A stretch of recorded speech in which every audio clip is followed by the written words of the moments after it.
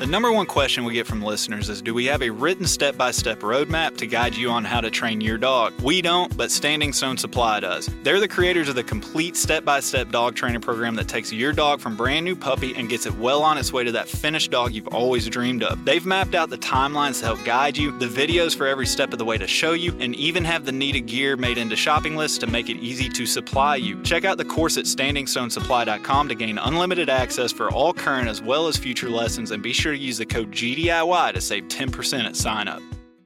GDIY profiles are bonus episodes that tell the stories of how your everyday handler got into the gun dog world. You'll hear plenty of examples of what to do as well as what not to do and how they learn from those experiences.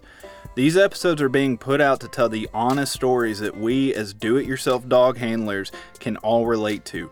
If you think you would be a good fit for a profile episode, please go to gundogityourself.com and complete the contact form, and we may get back to you so that you can share your story. Have you ever shot a bird that just keeps on flying and you're standing there saying, "I swear I hit that bird"? Well, good news. Maybe it might not be you, but rather your shotgun. Go check out uplandguncompany.com and construct the perfect shotgun that is not only built to your exact physical specifications, but your preferred looks as well. To some people, a shotgun not only has to perform, but look good while doing it also. Upland Gun Company has made this process super convenient and surprisingly affordable when you consider all of the completely customizable features. Get your shotgun order submitted today so you're standing there with your dog saying fetch, rather than standing there still saying, "I couldn't have missed that bird." All right, everybody, welcome back to another edition of the GDIY Profile. Joined with me this time is Steve Niehaus. Steve, how you doing, bud?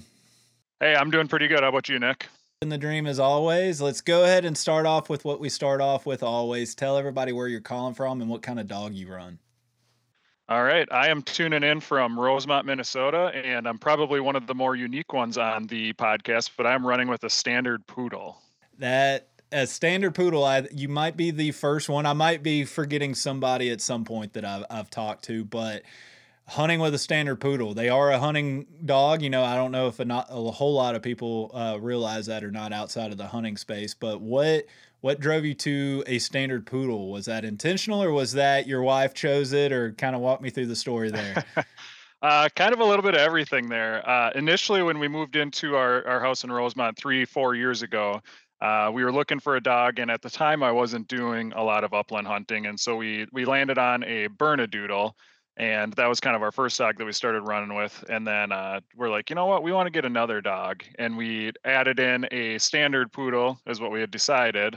And we were happy there and going. And then I actually had tried training her initially too, my first standard poodle. And she was taking a little bit to the hunting and just never really fully came out, and kind of a bunch of the mistakes that we can chat about later. But fast forward a little bit, and COVID came about, and we were looking at the same breeder where we had got the first standard poodle from, and we saw the second one, and she was pretty cool looking. We were just going based off color, what everybody says don't buy a dog based on looks, but we did, and we got her. And when she came home, I'm like, you know what, I'm really gonna nip this, and I'm gonna train this dog to hunt. It's what we have. I don't have room for a fourth dog, so I'm going to make it happen, and just kind of started rolling with it from there. So not intentionally bought a poodle for hunting, but ran with it, and here we are today. So yeah, your long journey into the hunting dog world, you had a couple stopping points with the Bernedoodle and another standard poodle. Talk to me about the Bernedoodle, because I actually, once upon a time, I had a roommate that had a Bernese mountain dog, and it was actually a pretty neat little dog. They're interesting, but obviously in today's day and age, you know, you get these people that do these little crossbreeds, and you can add the word oodle to anything. Talk to me about like your experience. Was that your first dog ever, or did you have one kind of growing up that kind of broke you into it? So growing up, I did have a couple of dogs myself. I had a mutt. I have no idea what was mixed in that dog other than pure crazy. Called it two-tone because it was multiple colors. And then I did have a golden retriever when I was younger as well, but didn't really do much as other than obedience training with the dog. I wasn't into bird hunting when I was young. I didn't grow up as a hunter. And then we did have a lab as well, my wife and I, when we had first got married. And initially, I brought that dog home and said, "Look, honey, look what I bought." And it was kind of one of those things like, I'm going to train this to be a duck dog, and that just never happened. It was kind of the intentions were there, but just never ran with it. And she ended up being a fantastic house dog. But other than that, we've had a golden retriever as well, another golden retriever, and then my wife's parents actually had the Bernese Mountain Dog. As that was my first experience with the Bernese, and I'm like, wow, this is a cool dog. Just seeing how it interacted with the kids, and it's just this big old gentle giant. And we were like, we like the Bernese, but we don't want all that hair in the house, and we don't want that big of a dog. And so that's where we kind of landed on the Bernadux. We're like, well, we can get the lower shedding, the smaller dog, the smartness of the poodle, but a little bit of the quirks of the Bernese, and just kind of rolled with it. And that's how we ended up on that dog. How did that play out for you with that reasoning? Did the lower shedding actually come through? I know that that's, what the doodle breeders kind of claim, and you talk to people that own them. Some of them say that that's kind of an over exaggeration. Other people claim that it's actually true. What was your experience? I would say on her, it did carry through for the most part. She does have a tiny little bit, but it's not like a consistent shedding. It's more like you'll get a clump here or there. Still super minimal. I always joke with everybody, out of the 3 dogs in my house, my wife and 2 daughters shed more than the dogs. I find more of Right. their hair through the house, but the standard poodles definitely don't really shed at all. I would have to be hard pressed to find a hair in the house of theirs, but yeah, the Bernedoodle's got a little bit, but not bad. I do see that a lot though with the doodle breeds, because I've been around quite a few, and some do shed and some don't. It's a crapshoot. You don't really know what you're getting when you get them. No matter what the breeder tells you, you got to just raise the dog and you get what you get. Right. Well, let's back up. You said that you didn't grow up with at least active in upland hunting. Where did your interest and desire to get into it? When did that start popping up, and what kind of caused it, if you recall? I would say that was probably 4 or 5 years ago, maybe, that I really started getting interested more in the upland. Like I had mentioned initially with the lab, I had wanted to train her for duck hunting, but even at that time, I wasn't actually duck hunting. It was just something like, that sounds cool. I've always kind of been a deer hunter since about 13 or 14. I started deer hunting, and I always rolled with that. And at times, I was like, oh, bird hunting would be cool. I had an uncle that did do a little bit of duck and upland hunting, but I only went with him once, and that was only kind of my one-time experience.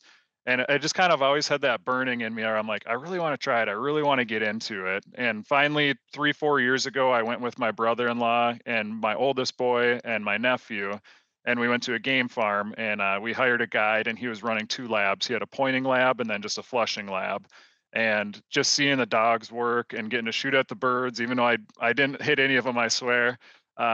But I still had such a good time with it. And when I came home, I told my wife, I'm like, I want to buy a Springer Spaniel. I want a flushing dog, and I want to roll with it. And that never happened. And pieces just kind of came together at some point or another. And every year after that, I just kind of started going a little bit more, and I tried to get to the game farm. And then once I got this third dog, the standard poodle that I run now, I was like, you know what? I really owe it to myself and to the dog to make something happen with this. And I would say over the last year and a half is when we've really gotten into it and really started hitting it hard. It's been a lot of game farms, just because where we're at in Minnesota, there is birds, but it's a decent drive. And I don't mean to complain, because I always hear on your podcast how far you got to drive for birds, but it's still 2, 3 hours, so it's still a haul to do it in a day trip. But we've just come to absolutely love it, and I love seeing the dog work. And similar to most people, the thing that's happened to me is it's not so much the hunt anymore. I just love seeing the dog get out there, and I love seeing her find birds and seeing all the pieces connect. And I bring both of my boys with me, and I just love seeing them get to be a part of it and go out and chase birds too. And it's deer hunting's taken a backseat to upland for sure. I go because everybody else goes, but now with the upland, it's like, if I have the choice, I'm going to go chase birds every day. Yeah. Yeah, I mean, it's similarly, like I got into deer hunting, and I really had a moment there for a couple seasons to where I really enjoyed deer hunting, and especially bow hunting. I got into it. And yeah, man, once you kind of really get hooked on the upland scene and the bird dog stuff, it's hard to go sit in a tree stand and wait for Yep. some deer. I think it would be a little different if I lived in an area that was really conducive to spot and stalk and actually moving, being a little bit more active. But even that, it's a lot of waiting around and glassing, and so it's kind of a common thread in these profiles to where you get a lot of guys that kind of broke into hunting through deer hunting, or at least that's just what they did. And then once they get their first bird dogs, it's off to the races. It's kind of like, well, I'll deer hunt to fill up a freezer, but to have fun and enjoy my time, I'm going to take the dog and we're going to go for a walk.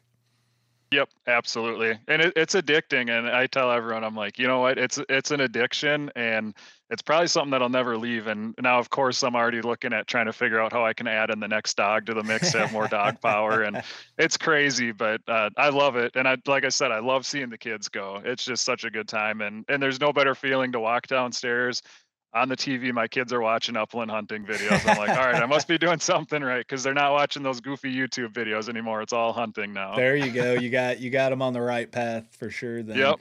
So talk to me about the poodle that you actually run, because I mean, with the Bernedoodle, the first standard poodle, did you change things up? Were you intentional when you started looking to get this third dog, the standard poodle you'll actually run? Did you actually start exploring hunting lines? Talk to me about the process that you went through to actually acquire this poodle. So the third one, I would say no, we didn't actually go chasing for hunting lions. She's actually from the same breeder out of Iowa where we got the second standard poodle, or the original standard poodle that we have. And it just so happened that she had a breed from the same mom that our first standard poodle had come out of, and we just absolutely loved her. We adore her. Her temperament, she's great with the kids, great with other dogs, just all around fantastic dog. So we're like, wow, this is the last litter out of this mom. We really want to get another one out of her. And so that's how we ended up with this other one. And she's a little bit more unique because she's a merle, so she kind of looks cool. And I don't know if you know much with standard poodles, but that is a trap to get stuck in with standard poodle people. If you tell them that you have a merle, because they'll tell you that that's not a real poodle, it's not a naturally occurring color, and so on and so forth. I learned that quickly on with her, and I think that's actually part of what drove me into the hunting world too, because I kind of got banned from the standard poodle world in a sense for even thinking about having a merle. And bringing the poodle into hunting, everyone's like, wow, that's cool, man. Let's hear more. That's hilarious. Because I mean, of course, in the hunting world, we're not short on opinions, and we know everything. And there can be a certain, I don't know, qualification time to work your way into certain groups. But I mean, heck, you can look at certain breeds such as, freaking silver labs. That's obviously a hot button issue. And then depending on who you talk to, even in the short hair realm, it's like black short hairs are a huge no-no according to some people, and other people it's always a topic. And that you're gonna find that in any facet in life where people come at it from a point of passion. So I try not to hold it against anybody, but something like that, it's kind of interesting that you found your way into the hunting community because of the judgment or criticism on the other side.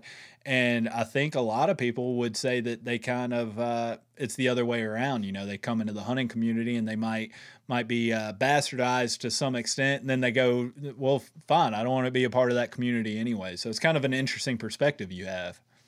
Yep, and I've seen the negative side of it too. I mean, there's been plenty of people when I've posted pictures of her when she was younger and I was asking questions on training. They're like, well, your first problem is you have a poodle and it's not a hunting dog. So get a real dog and then let's talk. But it's so you see it on both sides of the fence. But yeah. I will say, generally speaking, poodle people are interesting. If you get the opportunity, definitely try talking to some, and you'll see it. Yeah.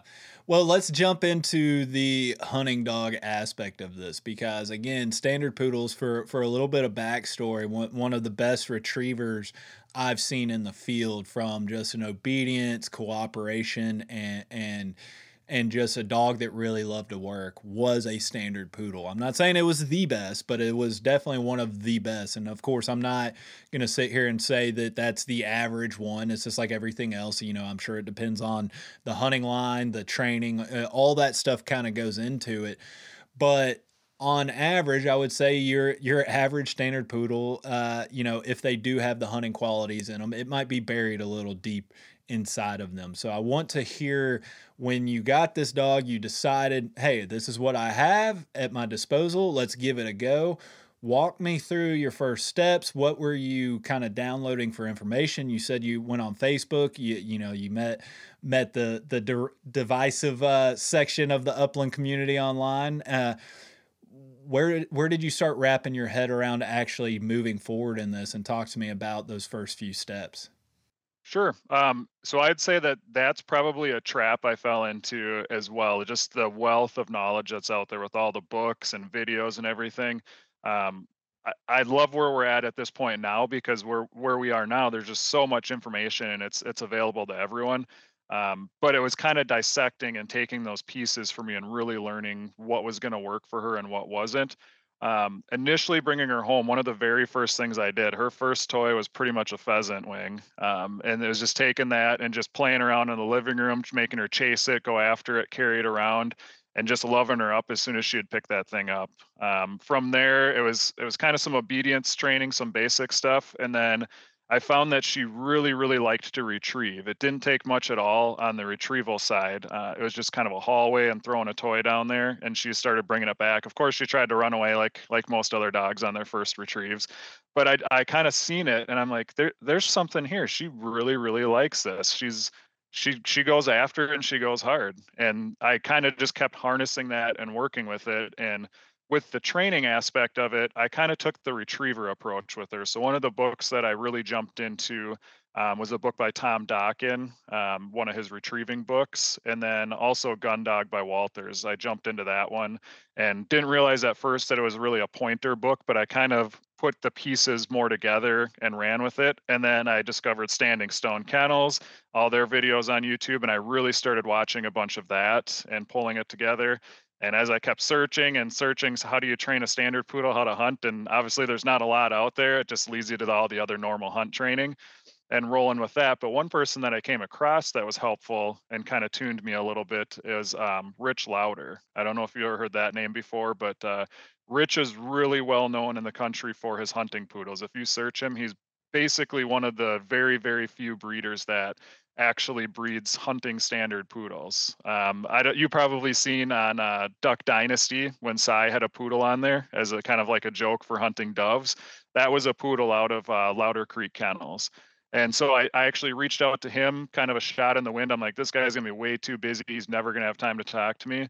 But he called me and we talked for probably almost 2 hours. We sat and chatted. And he just gave me a whole bunch of information on poodles and kind of their temperament and a whole bunch of stuff that I really didn't know. And kind of learning through that and the books and everything that I was doing, I just really started putting pieces together and lots of mistakes along the way. But the basis around it was really that retrieve drive that she had. She just absolutely loved it. So as long as I tried to kind of bring all of it back to that, it seemed like the pieces just started clicking and she started taking it.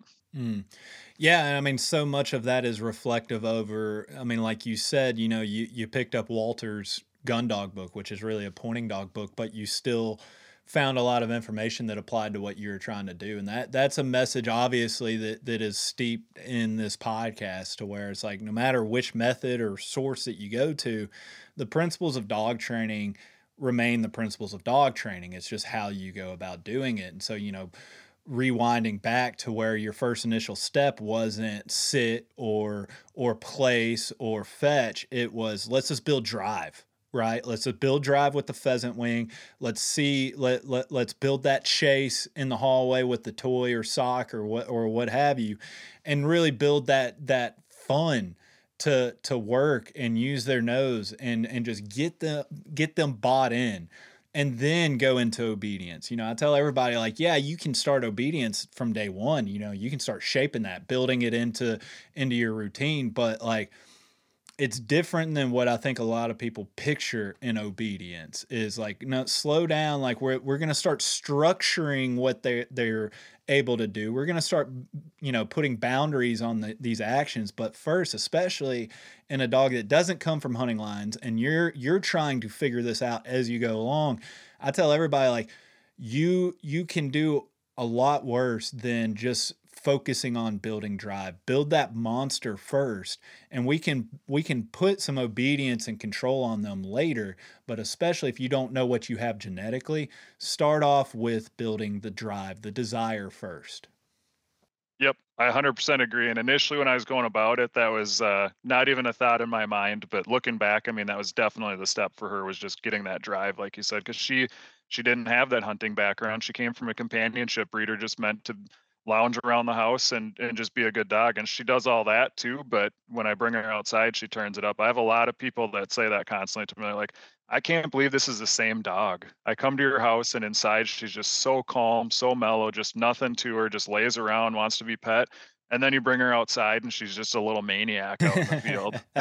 Yeah, I think a lot of listeners can relate to that. Some people even have the monster inside the house, but that Yep. off switch, man, that goes a long way to your sanity. It goes a long way to getting future dogs past the wife later on in that situation. Is if you have some dogs that are really well kept inside the house, then it's a lot easier to get that nod of approval from her. We don't have to go too deep into this, but I would like to hear some of the highlights. You know, when we talk about find a resource, mentor, whatever you want to call it, that can go a bunch of different ways. So when you reached out to Rich Lauder, I'm curious, like, what was some of the main takeaways that you learned from just being able to pick his ear a little bit for a couple of hours? Where, are there some high level notes that come to mind when you think back on that? Yeah, I would say one of the biggest things that I took away from him that I didn't really realize as I was trying to just do the retriever training, and obviously retriever, the first thing that comes to mind is a lab. And when I was trying to run those, he's like, "Now be careful with that," because his comment on that, not his exact words, was pretty much poodles are really damn smart. And they're going to find a way to do it their way with their style, and they're going to get bored because they pick up on stuff. It's not so much with a poodle that you have to beat it into them and really, really train it. It's more showing them how to do it. And kind of that concept of showing them what I wanted and how to do it, that's when things kind of really started clicking. Like it wasn't just let's keep doing all these repetitions and keep hammering a dead horse here. It was just getting out, doing it, but constantly trying to keep it fun. And I'm sure that carries over to a lot of other hunting breeds too. But with her, I really had to find ways to keep it fun, and I really had to show her why I wanted her to do it because otherwise she'd just look at me and be like, "That makes no sense. Why I'm going to run into this cattail slough? Why the heck would I do that when I can stand out here?" And so just kind of teaching her and showing her the fun that she was going to have if she did actually go in and do that stuff. And that was kind of my big takeaway from him was just really don't follow the routes of the standard repetition, repetition, repetition. Just really mix it up and make it fun for her. Yeah.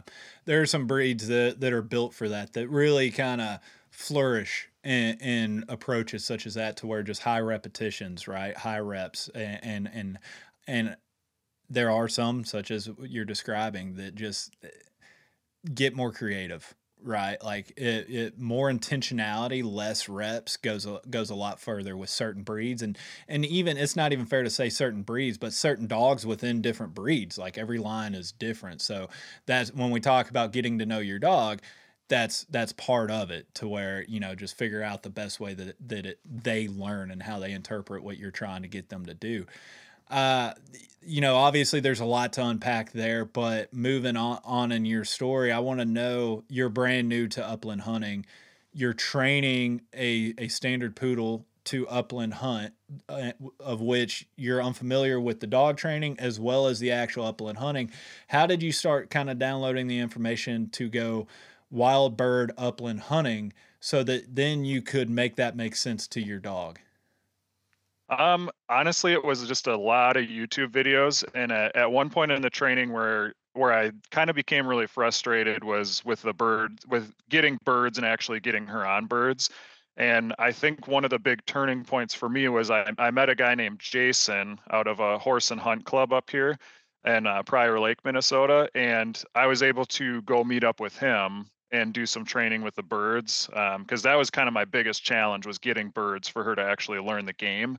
And just meeting with him, I think I met with him five, maybe four or five times, and seeing his perspective and take on her with birds was kind of like one of the really big drivers. Because I did run into a point where I was training with her and I'm like, you know what, this is ridiculous. This dog doesn't have it. She just wants to play fetch. She doesn't get it. The pieces aren't coming together. And I was just laying in bed and kept searching and searching, and everybody's like, more birds, more birds, more birds. And I'm like, Well, where do I get these birds from? Because it's just a challenge. I live in town, and so I met up with Jason. I was lucky he was willing to work with me kind of on the side outside of their normal training program. And that was really kind of that dividing force that really brought it out in her once she started getting on the birds. And also hearing from somebody that is a pro trainer too, that, you know what, she is doing pretty good and she is coming along. Because I'm being on the negative side of the fence, seeing her do things. I'm like, no, this isn't going to work. This isn't for her. And then to hear him say, you know what, you might have a hunting dog here. And I'm like, wait, what? And just having that person really push it along was that driving force to get me through a lot of it. And that's a very good point when you're first starting out in this, especially on your first dog. You don't know what you don't know, and so like if you're constantly comparing your hunting dog and their development to what you see on YouTube or social media or the internet, it's very easy to get discouraged. It's very easy to assume that you're doing something wrong or you're behind the schedule or what have you. But it's completely eye-opening when you actually go in person to a place. This is why, I tell everybody NAVDA chapters are a great resource, because then you actually get to see those handlers and those people with their dogs, and you realize like I'm not that far off from them, or maybe I'm right on track, or maybe just that one slight word of encouragement from somebody that's been there, done that before, is really just enough gas to really fire you back up and get you back on track. Yep, and that was exactly it with him. That's the only really pro trainer resource that I used. I didn't send her off anywhere or anything else. I did it all on my own, as most people did on your podcast. But just having that was huge. I think if I wouldn't have connected with him, I don't know that I'd be sitting here interviewing with you today. Because I probably would have honestly given up just with not being able to get birds and just having that feedback. But now knowing it and seeing it, I'm ready to go for the next one. I know what to expect. I know kind of my trajectory and the path that I'll take to kind of make that all happen. But yeah, I owe a lot to him for sure for getting me down that path. Well, I know that there's a lot more to explore, at this point where you're kind of going, but I do want to hit fast forward a little bit and talk about where you're at now, because it is hunting season. We're recording this at some point in, mid-December. I want to hear how the results have been this hunting season. Have you been getting out? How's the dog been? Everything that you've worked in the off season, have you actually seen it in action in real time on some birds this year?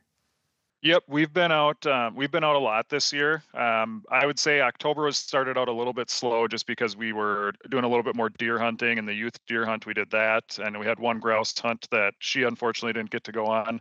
And then once November hit, we did the rifle opener for deer, and then after that, it was kind of game on for birds. And so we started. I kind of started mixing it up a lot with her, where I would go to a game farm one weekend, and then the next weekend I would go to try on wild birds. And in my mind, I was doing that because I didn't want to just keep bringing her to spots and her not getting birds. In Minnesota here, and probably most other places, they start to get really pressured. They get the birds get to be a lot more knowledgeable, and they're harder to come across and get. And so I wanted to make sure I was still getting her on birds, so she still knew that game. I would say though, she's been on a lot of birds this year, and the training, every time we go out, I see it coming through a little bit better and better. I see her continuing to work the fields better, figuring it out. And my absolute favorite spot with her is once that bird is up, she just marks them birds, and she is a retrieving beast. Some of the cripples that she has went after and brought back to me, some of the ones that I'm like, that bird's gone, she's never going to find that. I just let her go and do her thing just to see what happens. And she's surprised me more times than not, coming back all happy with the bird in her mouth. Hmm. I love that feeling. That's one of my favorite ones, to where when you think you can kiss that bird goodbye, but you sit there and you give your dogs a chance to explore and look. Uh, how so many times it just happens that they bring the bird back to hand. It's just like a bird that you mentally checked out on, you thought was long gone. It's now in your hands. Like, I just love that feeling. That's one of the best feelings in the world, is that bird is back in my hand directly because of that dog. Because if I go looking for that bird, there's no way in heck I'm going to find that, because I've found some birds, or the dogs have found some birds, way further than I could have ever imagined that bird actually flying after I hit it. Yeah, and I know on the game farms, some people I know they're like, "Oh, that's cheating. That's not hunting." But you know what? Every single time I went to the game farm, I know it's nothing like wild birds. That's why I get out for the wild birds too. But there is not a chance I could go to a game farm and find these birds on my own without her. So I know she's still doing her thing. She's finding them, and when she finds them, half the time I'm like, I don't even see this bird. Because one thing with her that's unique, a lot of times people say a poodle that does hunt is more of a flusher.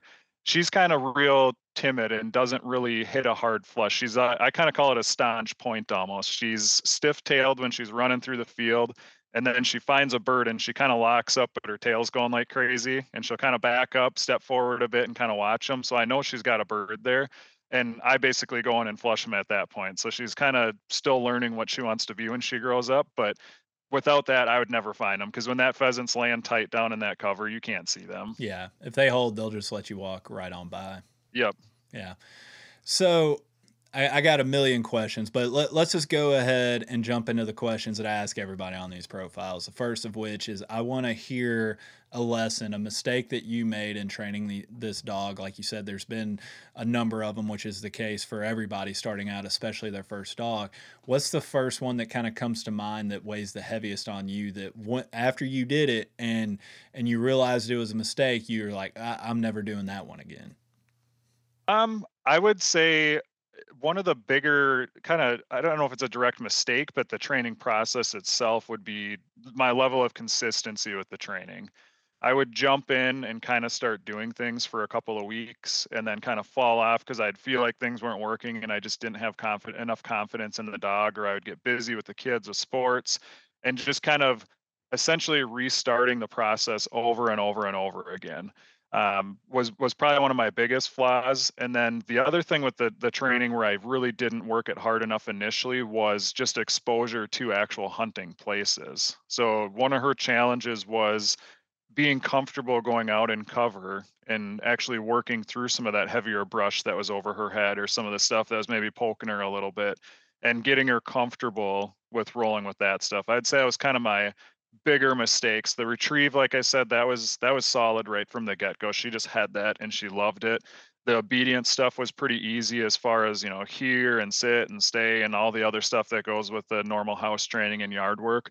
That stuff all came pretty natural to her. She picked up quick, but on the hunting aspect of it, it was just simply not getting her out enough and being consistent enough with what she was really supposed to be doing out there. Yeah. Trusting the process, that's a very common hurdle. And I mean, something that, like, even somebody that's done it a few times, you can find yourself in that trap to where I've seen, and I've even been there myself, to where it's like you'll go out and you just keep doing the same thing over and over again because you're not going to go and take that next step. And it's just like, oh, well, the dog's doing this. I know it can do this. I want to just really get good at this. And then it's like, yeah, but at some point you got to take that next step and trust everything you've done has prepared them for that next step. And then it's like some people just kind of get caught in that Groundhog Day loop feature of just training, and it's just like all they're doing is just working on stuff that they know their dog can handle, instead of kind of taking that next step forward and progressing. Yep, and kind of where I'm at on that next step that I'd lapsed on a lot, and I did it thinking because she was too soft and I didn't want to wreck anything, is the force fetch side of it.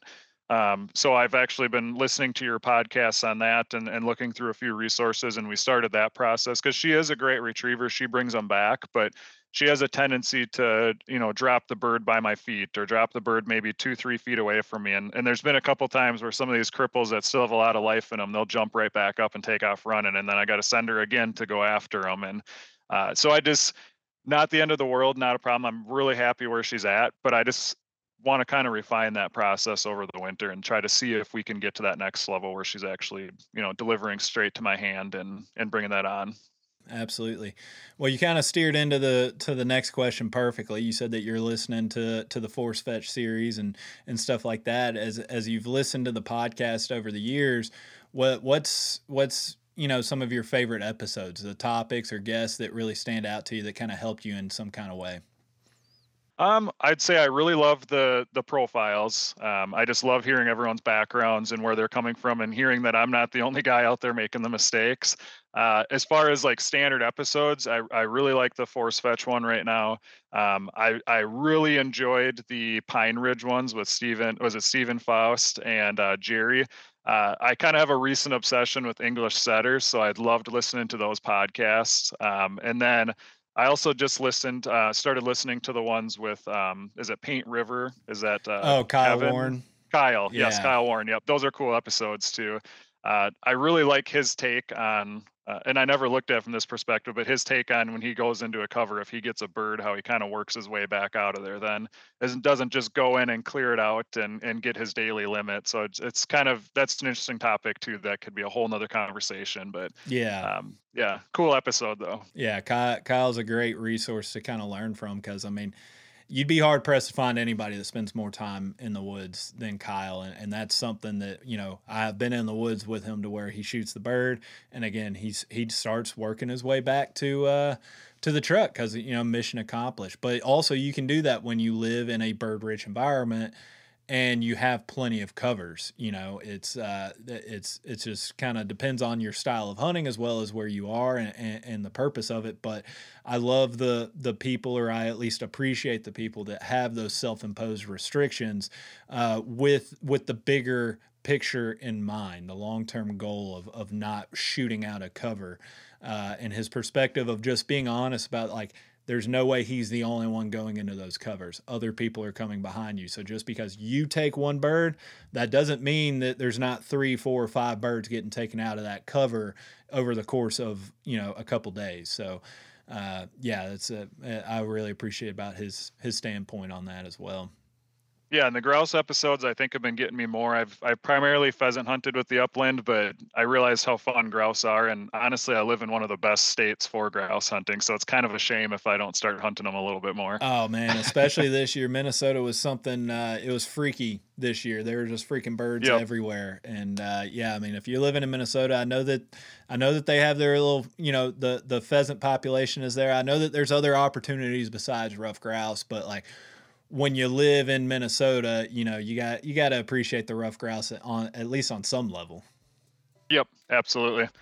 We got Willow peeking in the background there. Actually, I have a pheasant feather on my windowsill that she's smelling. She's like, "Is it go time?" Yep, she heard you mention pheasant. She's over there sniffing your tail fan.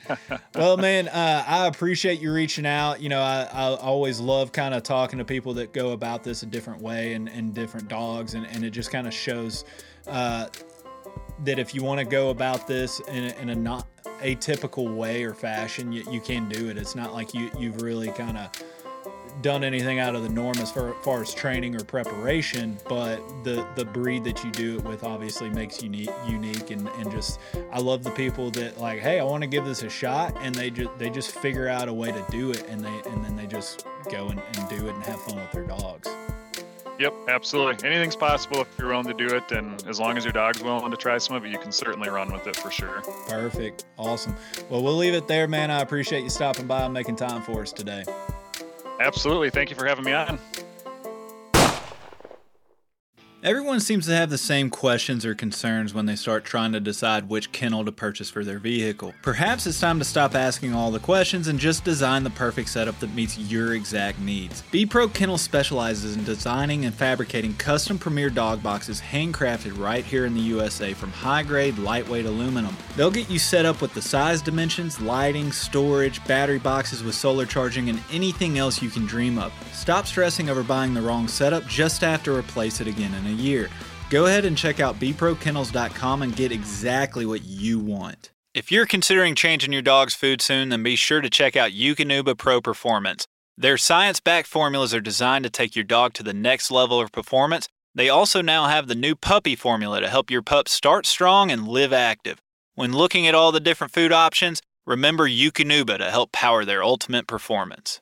Hey, what's going on, everybody? It's Bob from Lone Duck's Gun Dog Chronicles podcast. I hope you just enjoyed the episode you just listened to. And if you did, I think you'll enjoy hopping on ours. We've got professional retriever trainers and upland bird dog trainers from across the country and world sharing their tips and tricks and great stories to help you and your dog get ready for the season. We'll see you there.